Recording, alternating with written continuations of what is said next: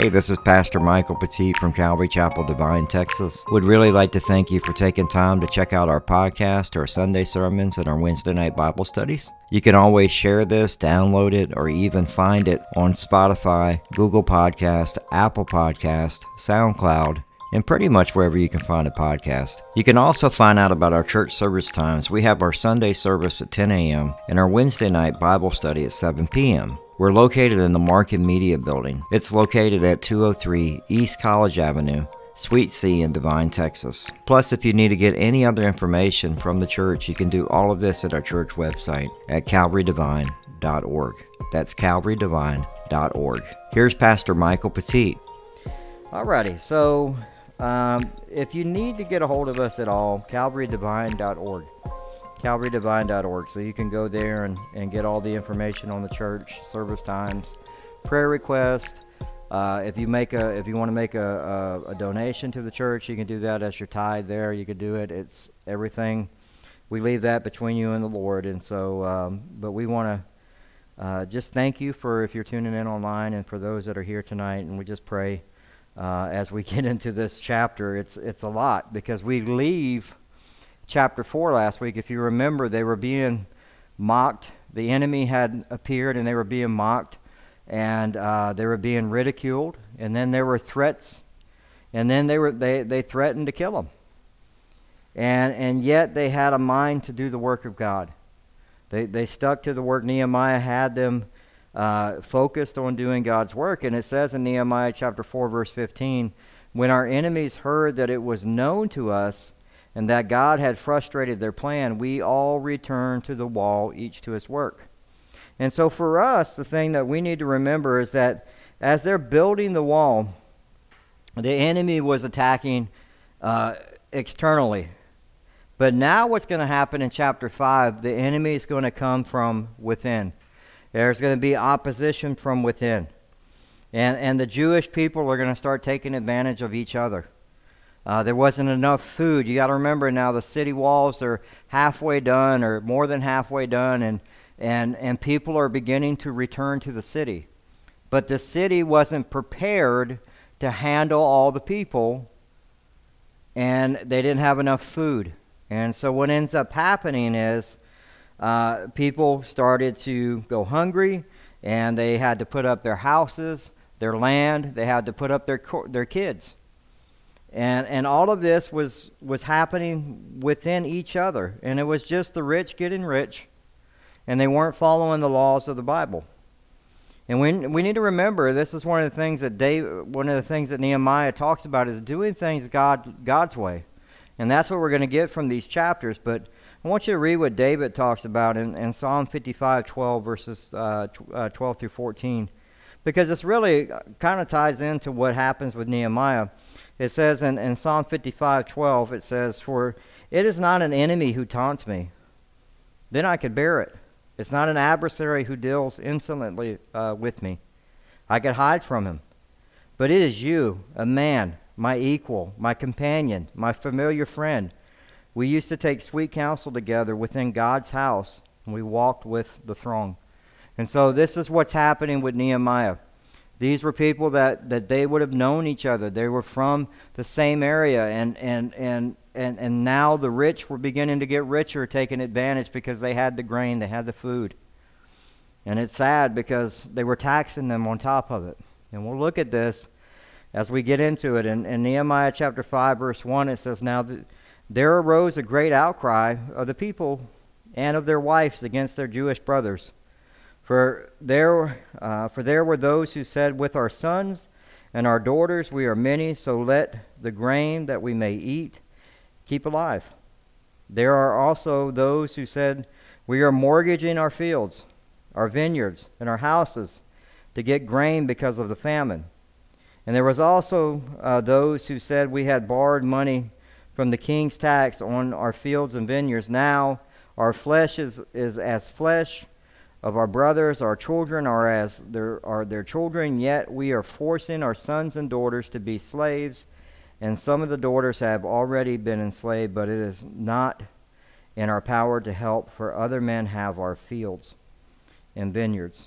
And so what we see happening here is you have 4 different groups that are involved here. And so out of the 4 different groups that are involved in this community crisis, so not only do you have a strong amount of people coming back to the city, but you have a famine that's happening as well. And so you have in verse 2, you have the population, you have the people that own land, who own no land but needed food, right? And then you had families that were, these would have been families that the population was increasing and the families were growing and there was famine and the people were hungry. And they were working so hard on the wall they didn't have time to plant or take care of their crops. Now we'll talk about that because that's an issue. That's something that we need to be aware of right off the bat. They were so busy doing God's work that they weren't taking care of the essentials. What are the essentials? Your relationship with Jesus. That's number 1. What else is an essential? Your marriage. Your marriage. What else is an essential? Your family, your kids. You know, God talks about discipleship. Do you understand that discipleship, if you have kids at home, that's your training ground. That's your mission field right there. Your kids are your discipleship process. You're supposed to be bringing them up to know the Lord. But see, what happened is these families were so focused on doing the wall, they didn't do the essential things that they needed to do to take care of themselves. And I've done this before. So anybody who says, well, I could never see myself doing that, you get so busy. And just I can tell you guys' cars that I got in, you open the car and all the trash is flying out of it. Because they never had time to clean their car. They were always ministry. It's great doing ministry, but if it starts impacting my marriage, I need to stop. I need to focus on the marriage. If it starts impacting my kids, I need to stop. Now see, I'm still keeping Jesus first, but my essential is Jesus, and then my marriage and my family. And so we see that's in that first group. And then we had the landowners who had to mortgage their property in order to buy food because the inflation was so high. The prices rose up and they couldn't afford it. And so they were having to actually have their homes repossessed or they would have money lenders chasing after them. And then we had the other group in verse 4. They complained about the taxes were too high, and many of the people because the taxes were so high, they would have to borrow money just to pay the taxes. And it's almost like a payday loan type thing. Because they would pay the taxes, and then in a couple of days it'd be due again. Right? And then in verse 5, you see you had those that were exploiting everyone, the rich. They were making loans and making this great amount of interest, and they were taking advantage of people. And not only taking advantage of people, they were using their children as collateral. And this is Jewish people doing this to Jewish people. They had children that were sold into slavery. Now we see this happening today. America, at the end of the day, we were wrong for having slavery. It's wrong, but we see it happening again today with human trafficking and sex slaves that happen, and it's coming across the border as we speak. We're just as guilty of this today, along with the rest of the world. I think I was reading the other day that the human trafficking business is $1 billion business. It makes more money than any corporation. Why do you think the cartels are flooding people in? It's not because they're trying to run away from, it's because they have plans to do what they need to do with those people. And so sadly we see this happening, and Nehemiah has to step in. And they were going against God's word. That's why in Nehemiah chapter 5, verse 6, it says, I was very angry when I heard their outcry in these words. Nehemiah is upset. He's upset. In Deuteronomy chapter 23, verses 19 and 20 says, you shall not charge, and this is the law. This this is the law they were supposed to be following. You shall not charge interest on loans to your brother, interest on money, interest on food, interest on anything that is lent for interest. You may charge a foreigner interest, but you may not charge your brother interest, that the Lord your God may bless you in all that you undertake in the land that you are entering to take possession of. This is what they were given by Moses, and this is the law, and they were not following the law. And so Nehemiah is very angry, and what does he do? He takes, in verse 7, he goes, I took counsel with myself, and that's important, because a lot of times what we do is we allow our anger and our emotions and our feelings to pour out instead of taking counsel with myself. You know what taking counsel with myself is? Is actually slowing down, stepping away, praying, taking counsel with myself, seeking the Holy Spirit for what I'm supposed to do next. If we would do that, it would change so much in this world. Because everybody's emotions and feelings are just going 100 miles a minute. And he took counsel with himself, and he goes, and I brought charges against the nobles and the officials and said to them, you're exacting interest, each from his brother, and I held a great assembly against them. So he goes back, and what does he give them? He gives them the Word of God. Deuteronomy chapter 23, verse 19, he tells them, hey, you shall not charge interest on loans to your brother. And I held a great assembly against them, and he said to them, we are, as far as we are able, have brought back our Jewish brothers who have been sold to the nations, but you even sell your brothers that they may be sold to us. They were silent and could not find a word. He's correcting them, and you know what? They couldn't find a word because it was God's word that convicts them. They didn't know what to say. They knew they were wrong at that moment. And that's what we need to do as leaders is when we're, and this is something that's very important. You're going to have times where you may have to step in with your brother or sister in Christ and share the Word of God with them and correct them.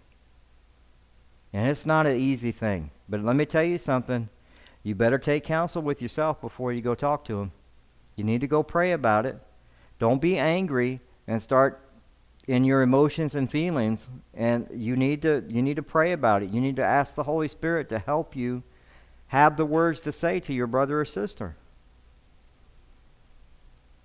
And that's what Nehemiah is saying here. He's like, look, I'm angry, but it's righteous anger. I'm standing for the truth. I'm standing for God's word, and that's what we're supposed to do today. And there are going to be times in the world we're living in today where you have to stand for God's truth. You can't flip-flop. If God's word says it, God's word says it. You can't change it. Proverbs 29:11 says, "A fool gives full vent to his spirit, but a wise man quietly holds it back." That's what Nehemiah is doing. He's quietly holding it back, and then he went and spoke to them. And I love it says that they were silent and could not find a word to say. He confronted them. He's like, "Hey, you're doing wrong." And they had nothing to say. As they listened to Nehemiah, they were honest enough to face God's word and realize they were wrong. That's an awesome moment when people do that, because it doesn't happen often. Because people do not want to be wrong in this day that we live in. They don't want to be wrong. You know, I saw a lady got pulled over, and I'm sure y'all seen the video. She got pulled over by a Hispanic cop in Los Angeles, and she threw out all these racial slurs at the guy. And all he was telling her is, "Hey, you can't be on your phone while you're driving." And instead of being compliant, she argues and then calls him all kinds of names. And I just think to myself, I was like, "Lady, you're in the wrong. You got 2 phones, and you're trying to drive with a kid in the back." And he didn't even give you a ticket. He just cited you and said, "Hey, don't do it again." And you called for a supervisor. You did all this stuff, and I'm just like, what is wrong? And she's a teacher. She's a teacher. And so when we're just speaking with someone, what my prayer is if they're doing wrong, I'm praying that the Holy Spirit convicts them and that they actually are convicted in that silence. And the best response is what happens in verse 9. It's not always going to be like this. So make sure you understand this. In Nehemiah verse 9 it says, "So I said, the thing that you are doing is not good. Ought you not to walk in the fear of God, to prevent the taunts of the nation of our enemies? Moreover, I and my brothers and my servants are lending them money and grain. Let us abandon this exacting of interest." So he comes in and he says, hey, look, we need to change what we're doing. But one of the things he says right off the bat is like, do you not walk in the fear of God? Right? You're to prevent and taunt the nations, our enemies. He's like, what are you doing? Your reverence should be in Christ. Your reverence should be your fear should be in the Lord. And what are we doing? And Nehemiah reminds us again, he goes back to Deuteronomy 23:19. He's talking about the interest again. You shall not charge interest on loans to your brothers. Interest on money, interest on food, interest on anything that is lent for interest. He's trying to tell them, look, you're messing up. And I know that there's 1,613 laws in the Bible, but you know what Jesus did for us? He simplified it, very simply, right? He simplified it for us because if we do it the Lord's way, back in Leviticus 19, because this is the other verse that Deuteronomy 23:19 and Leviticus 19:18, these are the two verses that they were breaking the law with. In Leviticus 19:18 it says, "You shall not take vengeance or bear a grudge against the sons of your own people, but you shall love your neighbor as yourself. I am the Lord." Now that sounds very familiar because that's what Jesus simplified for us, right? In Mark chapter 12, verses 28 through 31, Jesus simplifies all 613 of the laws to these. "And when the scribes came up and heard them disputing with one another, and seeing that he answered them well, asked him, which commandment is the most important of all? And Jesus answered, the most important is, Hear, O Israel, the Lord our God, the Lord is one, and you shall love the Lord your God with all your heart, with all your soul, with all your mind, and with all your strength. The second is you shall love your neighbor as yourself. And there is no other commandment greater than these." And so what Jesus does is he connects the vertical, the love of God, to the horizontal, the love of others. And those are the two things that are necessary, and those are the things that we're lacking the most in this country right now.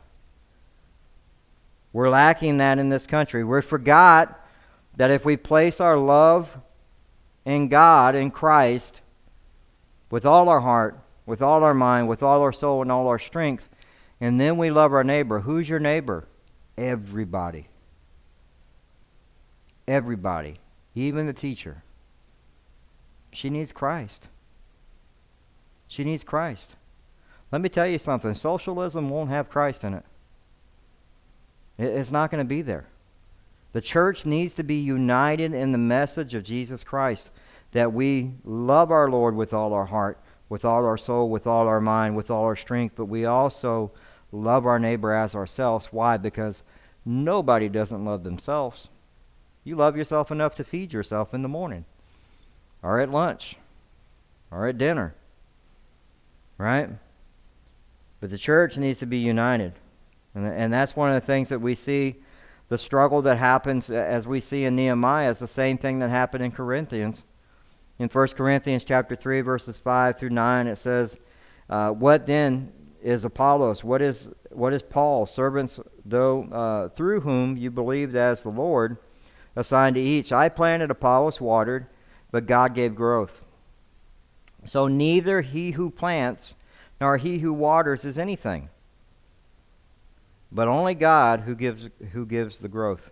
He who plants and he who waters are one, and each will receive his wages according to his labor. for we are God's fellow workers. And you are God's field, God's building. And one of the things I love about that is he says what? So neither he who plants, neither who waters is anything. So you're not that great. Right?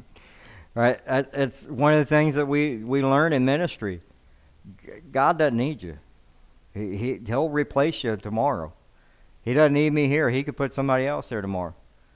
And we can't think too highly of ourselves and think that what my needs are come before my neighbor's. You know, I need to be loving my neighbor. If my neighbor is needing something, or they're in a place where, especially because we've seen it with the tornado that came through, and we've seen it with the ice, the snowvid thing that happened, where we've seen people step up and help their neighbors, and that's what we're supposed to do. And now with the election done in Divine, that's the same thing that's supposed to happen now, is we're supposed to be there loving on our neighbors and understanding that we're here to have the love of Christ. And through that agape love as we serve others. In 1 Corinthians chapter 1, verse 10, it says, I appeal to you, brothers, by the name of our Lord Jesus Christ, that all of you agree, and that there be no division among you, that you be united in the same mind and the same judgment. Wait a minute. Right? Think about that at your church. Right? It says that by the name of the Lord Jesus Christ, that all of you agree. All. Not some, but all. And that there be no division among you, but that you be united in the same mind and the same judgment. Psalm 133:1 says, behold, how good and pleasant is it when the brothers dwell in unity. It's good for us to dwell in unity. It's not good I saw stuff that was posted on the election. It got a little nasty. That's not good. It's not good for the city. It's not good for the people of Divine. It's not good for when a church down the street can't talk to another church. If we believe in Jesus Christ and He is the resurrection and the life, and there's only one way, we agree. We're here to save souls. We can't have division among ourselves. And that's what's happening with Nehemiah. In verse 10, it talks about, moreover, I and my brothers and my servants are lending them money and grain. Let us abandon this exacting of interest. So Nehemiah shares how bad their sin is. He shares the word of God to them and that it was wrong. He's like, not only were you lending them money, but you were trying to get rich off the taxes, and you were enslaving your own brothers and sisters. You were wrong. He says in verse 11, return to them this very day their fields, their vineyards, their olive orchards, their houses, and the percentage of money, grain, wine, and oil that you have been exacting from them. In 1 Corinthians chapter 10, verse 26 says, for the earth is the Lord's and the fullness thereof. Right? So it all belongs to God. And that's why Nehemiah is saying, hey, look, this all belongs to God. And what you're doing is wrong to your brother and sister. But I think to myself, if it all belongs to God, what do I have in my garage? Or what do I have that God's telling me it's time to let go of it? Right? He's telling them, hey, return it to them. I love that.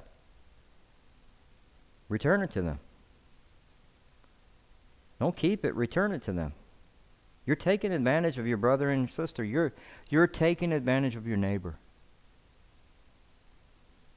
And we see what happens when we covet and we try to keep.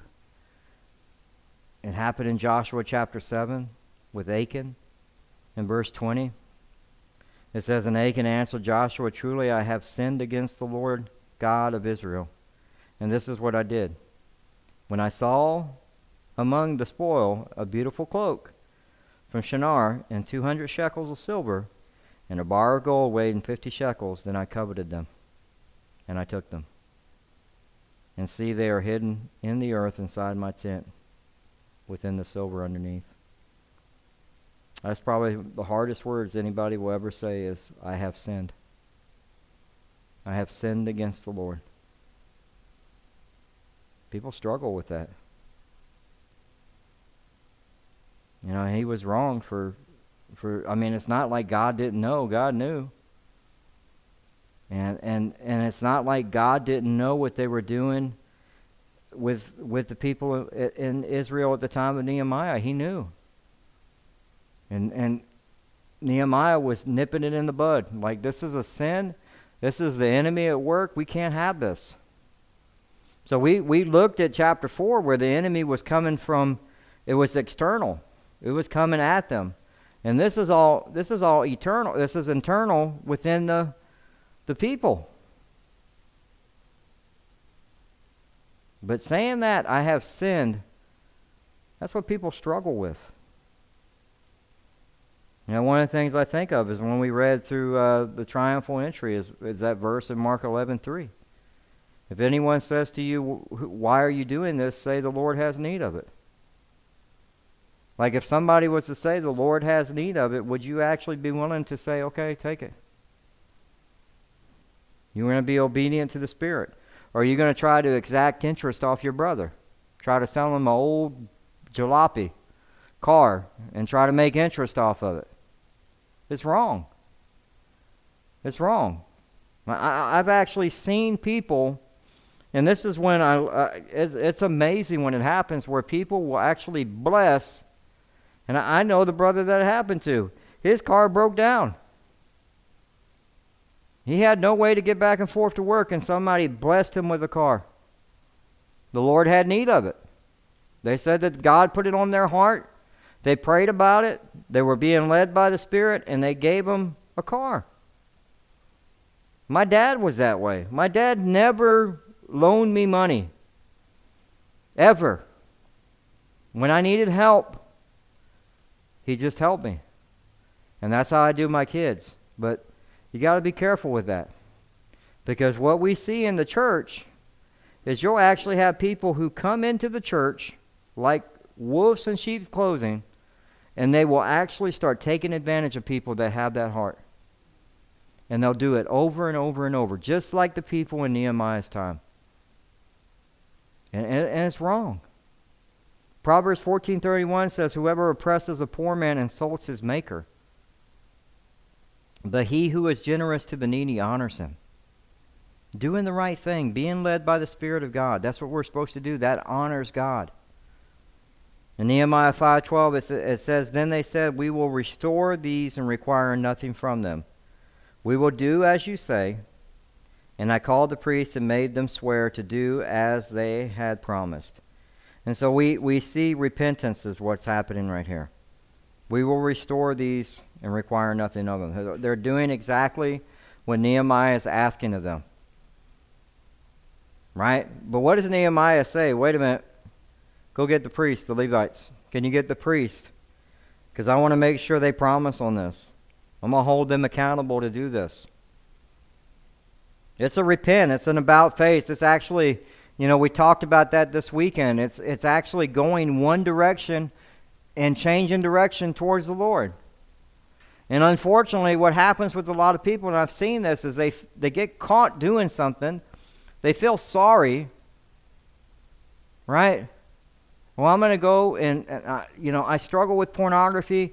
I have these issues that are going on. My marriage is a train wreck. I've been doing all this stuff and meeting people on Swipe Right or whatever the thing is. I got caught. I'm going to go to the thing for pornography to help me with it. I forget the name of it, but it's online. It's actually a place where they actually try to help you walk away from pornography, and it's Christian based. And then the person goes and they right back to the same behavior 2 weeks later. And that's not repentance. You're just sorry you got caught. And it's sad because you're dragging your wife through that, you're dragging your kids through that now. Repentance is a 180 degree. It's actually turning away from the sin and turning towards God. That's what happened to Zacchaeus in Luke chapter 19, verses 8 through 10. It says, Zacchaeus stood and said to the Lord, Behold, Lord, the half of my goods I give to the poor. And if I defrauded anyone of anything, I restore it fourfold. And Jesus said to him, Today salvation has come to this house, since he is also a son of Abraham, for the Son of Man came to seek and save the lost. See, repentance wasn't just merely Zacchaeus saying sorry. There was this outward transformation that happens. Repentance actually, in Matthew chapter 3, verse 8, says, bear fruit in keeping with repentance. You're supposed to bear fruit. There should be some actual change that happens in you. It's sad, but we see people who will just stay in the same behavior patterns and never forgive somebody. They hang on to that unforgiveness and it ends up becoming a sin in their lives.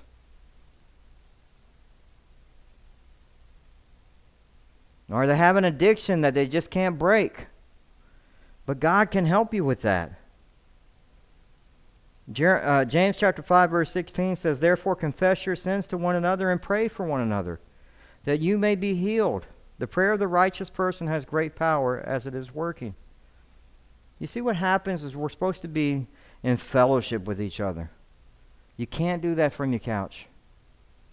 You cannot do that from your couch.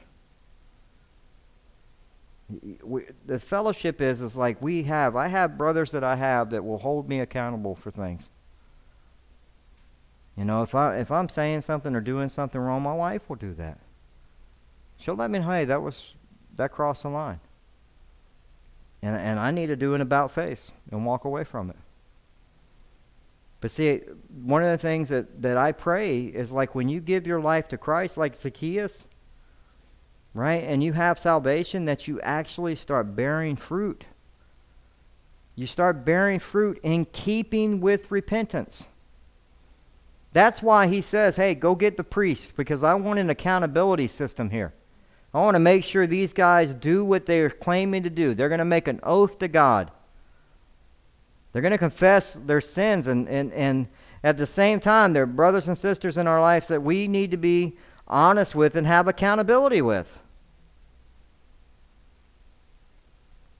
And the reason why repentance is so important is because I've seen it in the church where people will get upset and they'll, in front of the person, say, I forgive you, or I'm sorry, and then 3 years later, they're still dealing with the negative thoughts, and they're still angry at that person. And every time that person does something, they get angry, they say something, they gossip about them, or they get upset about them. And what that is that's not true repentance. True repentance, when you forgive your brother or sister, is done. It's cast as far as from the east to the west, and you need to walk away from it.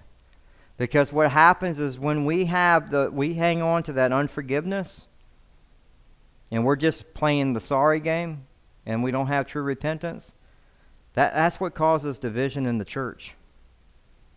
And that's what causes division in the church. Repentance is not a bad thing. It draws us to the Lord. I know we talked about this on Sunday. Repentance actually is a good thing. It's a gift of God. That's the grace that we have, the era of grace that we live in, that God forgives you. And repentance is not about a feeling or bad over behavior, but it's more about a feeling of awe that delights. It's a delight towards God because you're actually going to the Lord and asking God to forgive you. In Revelation chapter 3, verses 19 and 20, it says, Those whom I love I reprove and discipline, so be zealous and repent.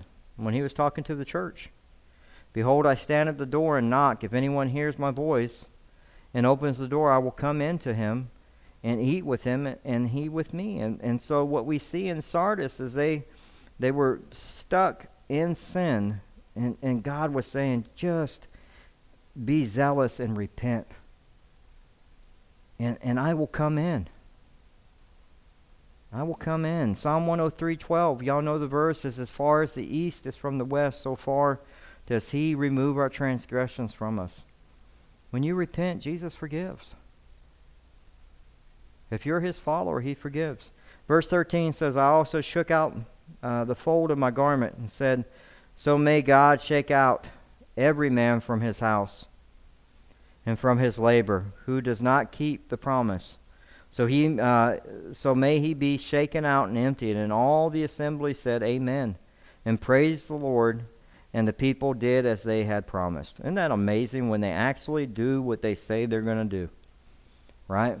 They actually praise God, and then they follow through. And the tradition of shaking it out was like, hey, if you're going to break this oath, God's going to shake every man out of his house. That's what that meant, the shaking out. And I love that all of the assembly, right, said what? Amen, and praised the Lord, and the people did as they had promised. They praised God. And I'm sure there were probably people that were trying to figure out how they got into this mess. Can you imagine? There was probably Jewish nobles trying to figure out, how did I get so hungry about money that I got into this mess? That I took advantage of my brother or sister. And not only that, but I took their kids. Like, how did I get here? And I'm sure there are you at home, or stuff that we've dealt with as Christians, where we go, how did I get to this point? Because see, that's what sin does to you. You have to understand, it's like when we are followers of Christ, the Holy Spirit is not going to allow you to sit in that sin. It's going to constantly try to move you towards a right relationship with God. And I'm sure, these nobles were probably thinking to themselves, I don't know how I got to this place. But that's what sin does. It keeps you longer. It takes a lot out of you. And so we need to be prepared to have an answer for when temptation comes knocking at the door, so we don't get involved in this stuff. Because we can get involved in this stuff at church with division and, so-and-so said this and so-and-so said that, and we start picking sides, and, it just creates cliques and divisions, and that's not what God's called us to do. He's called us to be united. And sometimes we get involved in something and we're like, how did I get to this point? The enemy tempted you, and you bit, and you went for it. And so we need to remember, as we look at this, part of them repenting is they come back to a relationship, and what do? They praise the Lord. The whole assembly. And what did they do? You know what's even more important is not only did they repent, but they kept their promise with God. And verse 14 says, moreover, from the time that I was appointed to be their governor in the land of Judah, from the 20th year to the 32nd year of Artaxerxes the king, 12 years, neither I nor my brothers ate the food allowance of the governor. So what he's saying, Nehemiah is saying, hey, look, the other governors that used to be here, they took advantage of y'all. They not only took their portion, but they would also tax some of y'all. They took advantage of y'all. That's not what we were here to do. I'm here to do God's work. I'm here to build the wall. That's what I'm here to do. And whatever God's going to provide me, God's going to provide me. And then he goes on in verse 15, the former governors who were here before me laid heavy burdens. So that's what he's saying. He's like, they took advantage of you on the people and took from them their daily rations, 40 shekels of silver. Even their servants lorded it over the people. But I did not do so because of the fear of God. Man, if more people would fear God, they wouldn't be in the mess they're in today. Right? Proverbs chapter 1, verse 7, we know the verse very well. The fear of the Lord is the beginning of knowledge. Fool despise wisdom and instruction. Where do you begin to get your knowledge? Is the fear of the Lord. It's rooted in God and His Word. It's rooted in our relationship with Christ. I fear God because He's the Lord of my life. He is the King of kings and the Lord of lords. You know, and at the end of the day, there has to be a reverence to who He is. Because that's what we're called to as believers, to fear God. And if our fear is rooted in God and in His Word, and through our relationship with Him, man, it's gonna your walk as a Christian would be so much easier. It would be so much easier. Nehemiah was amazing. He's dealing with all these different things. And the reason why he can deal with them, because you're looking at it as a leader, and you're going, how does he do all this? Because he feared God. It's the fear of God. He feared God. He was obedient to God. And you know what? He knew God's Word. And he was a man of prayer. And that's what we need more of today. Verse 16 said, I also persevered in the work on this wall. And we acquired no land, and all my servants were gathered there for the work. Moreover, there were at my table 150 men, Jews and officials, besides those who came to us from the nations that were around us. Now, what was prepared at my expense for each day was 1 ox, 6 choice sheep, and birds, and every 10 days all kinds of wine in abundance. Yet for all this I did not demand the food allowance of the governor, because the service was too heavy on this people. He could have demanded it, but he didn't do it. Right? And you see what happens is he's, at the end of the day, one of the things that we see is eventually, Nehemiah is promoted to a place of great authority. He becomes governor of Judah because he handles these things, all these different personalities and all this different stuff with the money. And what does he do? He handles it with the Word of God. He doesn't take advantage of his office, his position, right? So for us as believers that are in leadership, we don't take advantage of our office. We don't take advantage of the things that God has entrusted us with. And that's the same thing for those that are serving in the community. God has put them as the mayor. God has put them as the city council. God has put them as the governor, as the president. And so as God has placed them there, they shouldn't put burdens on the people and take advantage of the office that they hold. Nehemiah didn't do that. He could have. Everybody else did. But he didn't do it because he feared God. And he says in verse 19, remember for my good, O my God, all that I have done for this people. So the only thing he's saying is, Lord, remember me and what we're trying to do. He's in prayer. He's accountable to God. So what's our application tonight? When Nehemiah is consistently dependent on the Lord, are you? Nehemiah was a man who feared the Lord, had great godly character, and honored God by the way that he carried himself. He feared the Lord. And so are we consistently dependent on the Lord as well? In Romans chapter 12, verses 1 and 2, it says, I appeal to you, therefore, my brothers, by the mercies of God, to present your bodies as a living sacrifice, holy and acceptable to God, which is your spiritual worship. I read that and I think to myself, how are you worshiping to the Lord if you're presenting your body as a living sacrifice? What type of worship do you present to God?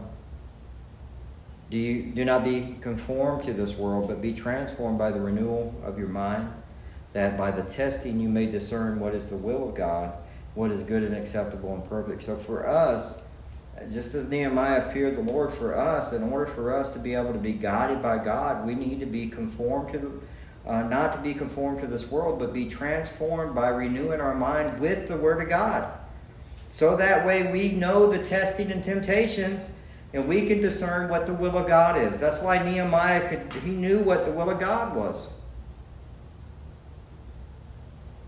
Second, how do you resolve conflict? Remember in this chapter, Nehemiah uses the Word of God, truth, and the biggest thing that he uses is love. He stepped away.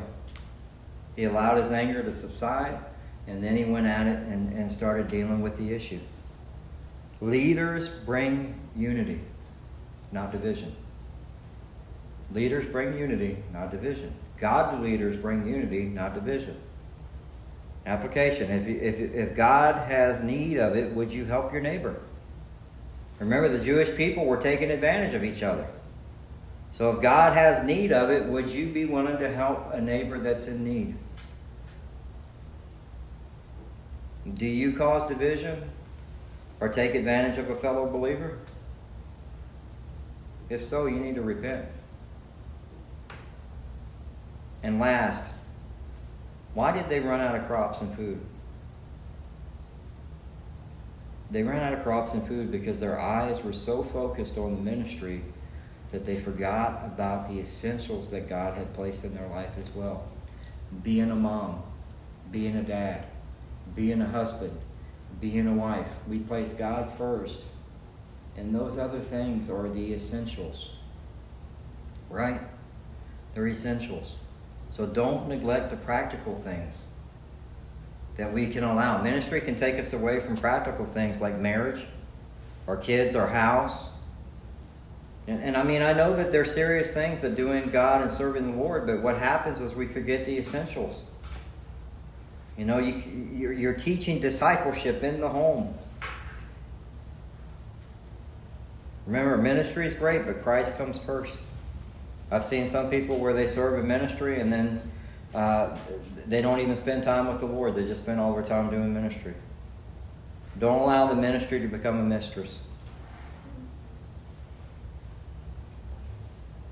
Remember, we need to keep focused on Jesus being first and then focus on the essentials.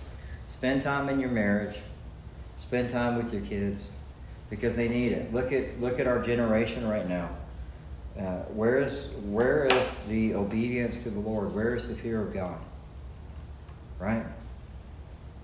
They fear COVID more than they fear God. They fear the mask more than they fear God. They fear not having the vaccine more than they fear God. They fear like their voice is not going to be heard, so they, instead of peacefully protest, they tear the city apart. There's no fear of God. And so what we see happening is we see a generation of kids with no fear of the Lord because the parents, I don't know where you're at. Right? And the marriages are falling apart. Divorce rates are crazy. And that's divorce rates in the church, which is sad within itself. And so what we see is we see division in the home, division in the marriage, division in the church. And sadly, what happens is we neglect our relationship with God. And so my prayer tonight is if you're struggling, maybe you're fighting with somebody, stop. Love your neighbor. Okay? Love your neighbor. And especially here, what I would say, like everything's over. The election's done here. Love your city council. Show them love. Help them so that you can do what's best for the city of Divine. Okay? Because guess what? We were talking about it on the way up here. I don't care how much you want to try to keep Divine. The city of San Antonio is growing so rapidly. The cities outlining San Antonio they're growing too. People are pushing out. And it's going to continue that because there's more people moving to Florida and Texas than anywhere. So you need to get ready for it. You need to be ready to love your neighbor, that neighbor that puts up that 5-bedroom house and you're like, I can't even see the hill country anymore, right? But you need to love your neighbor. They need Jesus. They need Jesus. We all do. And so let me pray. We'll close out in prayer. Father God, we thank you so much for tonight. We thank you for your word. We thank you for being able to be in the book of Nehemiah. I pray for this city. I pray for the city of San Antonio as it grows and expands. I pray for Lytle and Natalia, Casterville and Hondo. This area is all growing. And we pray for those that are new. Maybe they don't have the same views that we have. Maybe they don't have the same ideas we have. But I pray that we would be able to love on them, love our neighbor. And you know, at the end of the day, the reason why we love small towns is because the people are so friendly. And it's nothing like it is in the city. Everybody's in a hurry, right? Everything slows down. And you get to actually have conversations with people and love on them. And so I pray that we would be able to do that. I pray for the city. I pray for our mayor and our city council, and also for our Chamber of Commerce meeting on Monday. We lift up this town to you. I lift up this church to you, Lord. I thank you for us being able to be here. I pray for Sunday as we get into the book of Mark, chapter 1, verses 16 through 20, as we learn about discipleship. We just ask, Lord, that you just continue to bless us and guide us and direct us. And for those that are online, I pray that you would be with them, Lord. Bless their marriages. Lord, if there's division in their marriage, bring them together. If there's division in the family, bring them together. But it takes step one, which is to fear the Lord. That's the beginning of wisdom. And so I pray that. I pray that we would all take a hard look at our lives and ask, do we actually fear the Lord? You know, do we have that reverence for God? Like if God come knocking on the door of your heart and he knows everything that's going on, is there something that needs to be taken care of that you need to repent of? I thank you, Lord. We ask these things in Jesus' name. Amen. Hope you have a wonderful night. Remember, if you need to get a hold of me, you can do that through calvarydivine.org. I'll see you on Sunday. Thank you so much. That was Pastor Michael Petit from Calvary Divine, Texas. Remember, if you need to get more information on the church, you can do that at calvarydivine.org. God bless.